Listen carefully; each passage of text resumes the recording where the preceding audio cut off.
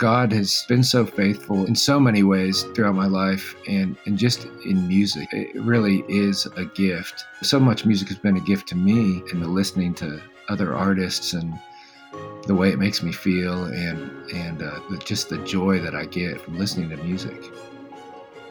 Welcome to the Jesus Storybook Bible Podcast, a place where we remind you that grace can rewrite any story, that hope shines a light through our darkest moments, and that God's love changes lives.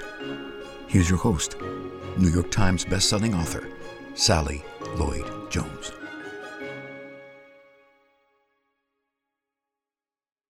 Hello, I'm Sally Lloyd-Jones, author of the Jesus Storybook Bible, which tells the story of God's never stopping, never giving up, unbreaking, always and forever love.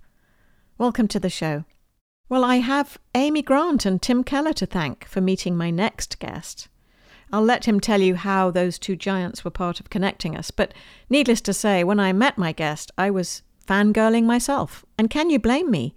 Because Luke Laird is a Grammy-winning producer and hit songwriter, hailed as one of the top songwriters in the industry, with 20 Billboard #1 singles, 2 Billboard #1s as a producer, and named this year's ACM Songwriter of the Year. He has over 100 album cuts and 38 radio singles, 24 of which have hit the top 5.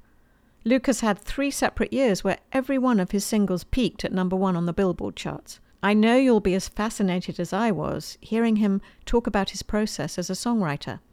In so many ways, he and I share the same process, because a song is a story told in 2 languages, just like a picture book is. It's just we're working with different languages. I'm working with words and illustration, and he's working with words and music. I was really interested to hear from Luke about the mystery of where his songs come from. And it reminded me a bit of what J.S. Bach said about creating and writing. He said, "I play the notes as they are written, but it is God who makes the music." Luke's work is fueled by faith as much as by talent. I know that is true in my own life. And not to bang on about Bach, although why not? Bach certainly knew that was true. Before Bach composed a piece, he would pray this: "Jesus, help me show your glory through the music I write." And then he would write the letters JJ, Jesus Juva, Latin for Jesus help, at the beginning of the music. How wonderful is that? And now one final last quote to share with you about the power of music and the way God reaches deep places in our souls through it. The noted cellist and composer Pablo Casals commented in his early 90s, "For the past 80 years, I have started each day in the same manner. It is not a mechanical routine, but something essential to my daily life. I go to the piano and I play 2 preludes and fugues of Bach. I cannot think of doing otherwise. It is a sort of benediction on the house, but that is not its only meaning for me. It is a rediscovery of the world of which I have the joy of being a part. It fills me with awareness of the wonder of life, with the feeling of the incredible marvel of being a human being. The music is never the same for me, never. Each day it is something new, fantastic and unbelievable. That is Bach, like nature, a miracle." How magnificent is that? Luke Laird is filled with wonder and gratitude and joy, and it will rub off on you just as it did on me. He is wise and humble, and I'm so grateful for his gift of song in the world. We need his voice, and I can't wait for you to hear from him. So without further ado, please welcome my friend, and now yours, Luke Laird. So I'm Luke Laird, and I'm a songwriter in Nashville, Tennessee. I've moved here from northwestern Pennsylvania a long time ago. Always loved music, always loved writing songs, and Nashville was just the place to come. So I've been here for a long time, and yeah, I just love it. I feel like it's the greatest job in the world. It's not always easy, but it's, for the most part, a lot of fun. I've always loved music, and I'll never forget when I was in kindergarten, the first tape I ever got was Michael Jackson. Got it for my 7th birthday, got a boombox for my birthday, and I mean, I just was hooked. I love music. And growing up in rural Pennsylvania, it was only a matter of time before I was introduced to country music. And I think by the time I was in high school, I just really fell in love with lyrics. Honestly, I didn't know that it could be a career. But once I was like 17, I started doing a little research, found out about all the songwriters in Nashville, Tennessee, came here on a family vacation, and I was just like hooked. I couldn't wait to move here. So I went to a school that was just outside Nashville called Middle Tennessee State University. They have a great music business program. I would go to, there's a lot of open mic nights in Nashville and writers' night, songwriters' nights. And I would just go and try to play as much as I could and was always writing new songs. There's another songwriter who's in town here. His name's Bill Luther. And he heard some of my songs, and he's the first, what I would say, like professional songwriter who really kind of gave me the confidence to really go for it, because after hearing a few of my songs, he said, man, I really think that you could do this and get a publishing deal, which as an aspiring songwriter, that was a huge deal because I knew songs that he had written. They were on the radio and everything. And I was just like, man, if this guy believes in me, maybe I really can do it.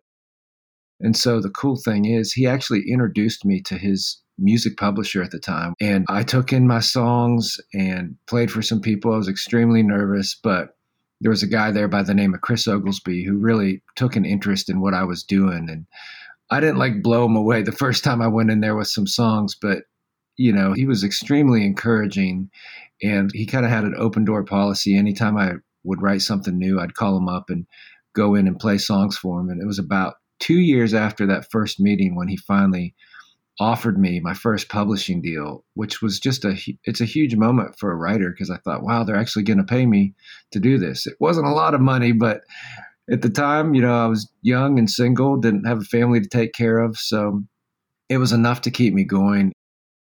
About 5 years after I signed that first publishing deal, when I had my first song that really did anything, that was a hit, and it was a song I wrote with Hillary Lindsey and Carrie Underwood. And I'm forever grateful to Carrie because she took a chance on me, when I wasn't really proven at that point. I didn't have anything that I could say, hey, I wrote this song or that. She didn't know any of my songs, but the way this town works is it's so much about relationships. And her friend Hillary Lindsey was one of my friends, a mutual friend, and just an incredible songwriter. And she really vouched for me. And that was the beginning of just a really awesome relationship. And I've written many songs with Carrie since then. And after having that first song, it was a song called So Small.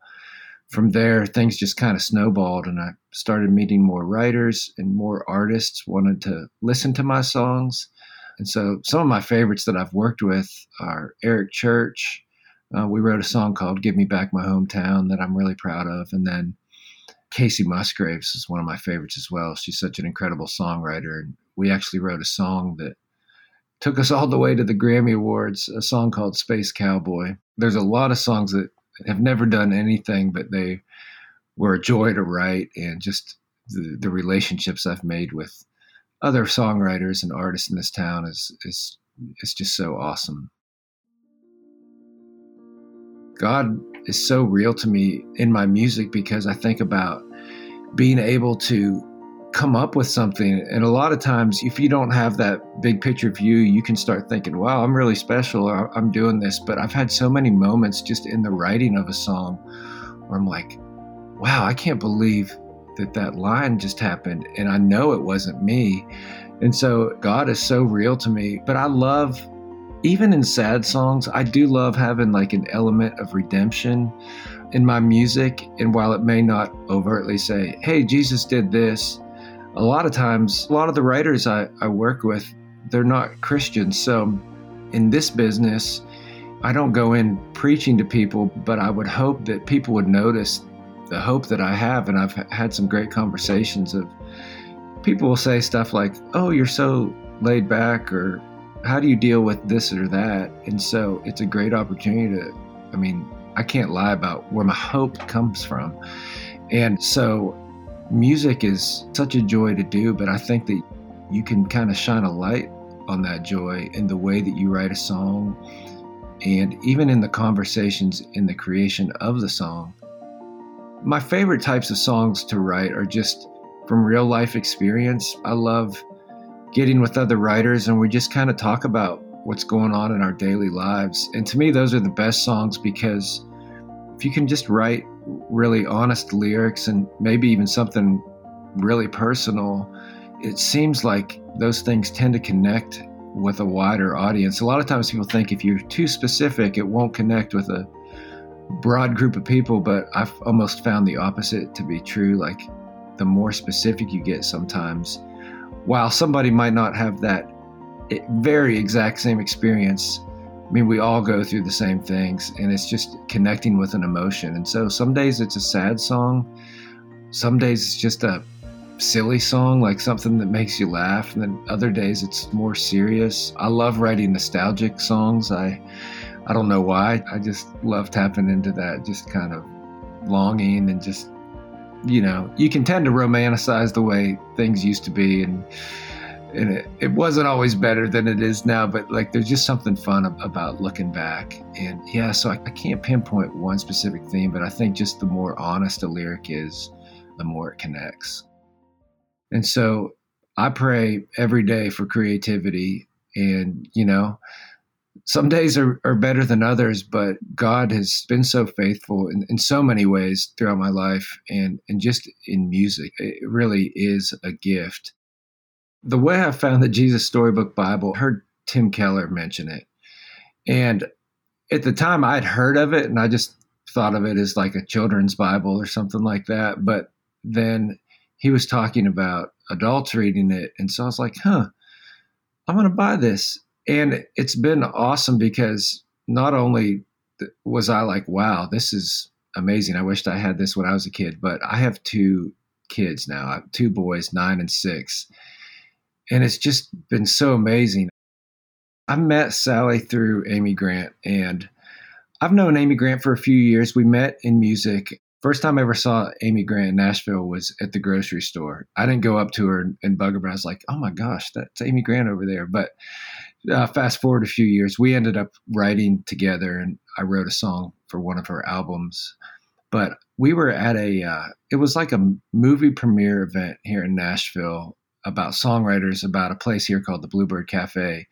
And Amy was part of that documentary, and so was I. And so we were at the movie theater, and I remember recognizing Sally, and I don't want to say anything to her, but she was with Amy. And so I went up to say hey to Amy, and then Amy introduced me, and I kind of was like, told Sally about how much I loved the Jesus Storybook Bible.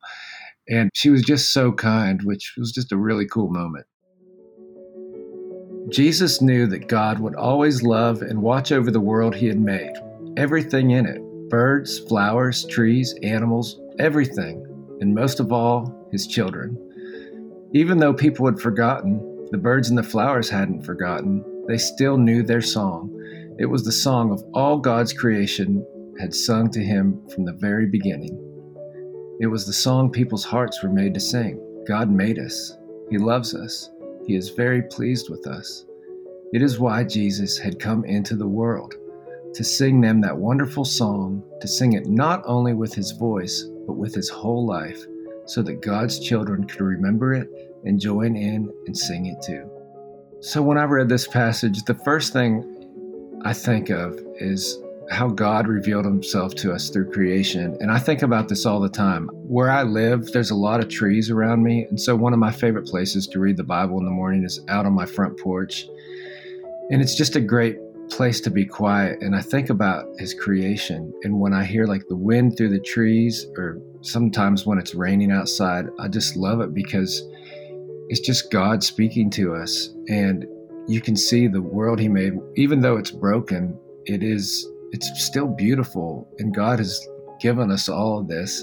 And so reading this passage, it really resonates with me, especially being a songwriter, because there is music in just the quiet. Like when you go outside, it's never fully quiet. There's always, a bird singing, or you can hear a river flowing, or like I said, the wind through the trees. So I'm just so grateful that not only has he given us his word, but he's given us his creation, and it's just an awesome thing. You can get the Jesus Storybook Bible wherever books are sold.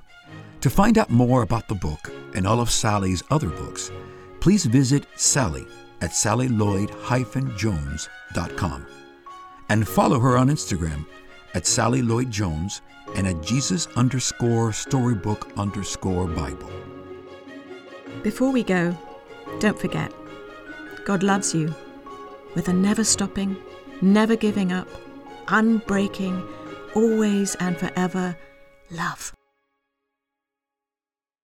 Oh, hello, it's me again, Sally. I'm just popping back briefly to say two things. The first thing is, don't forget to subscribe to the show, because that way you'll get the stories straight to your phone. And the other thing is, while we're at it, would you rate the show and leave us a review? That would be so great, because it helps other people find the show too. I really appreciate your help. Thank you.